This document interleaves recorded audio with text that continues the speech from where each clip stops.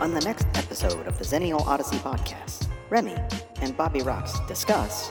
On today's show, we have a special guest, one of the most talented musicians I know. It is Steven Hayward. Steven, welcome to the podcast. How we doing? Really a big fan of the music, you know. Bob's been running it by me since the first promo, and I'm like, fuck, man, this shit rocks. So good on that, man. Nice. We appreciate you. All right, so where do you want to jump off? We can jump off wherever.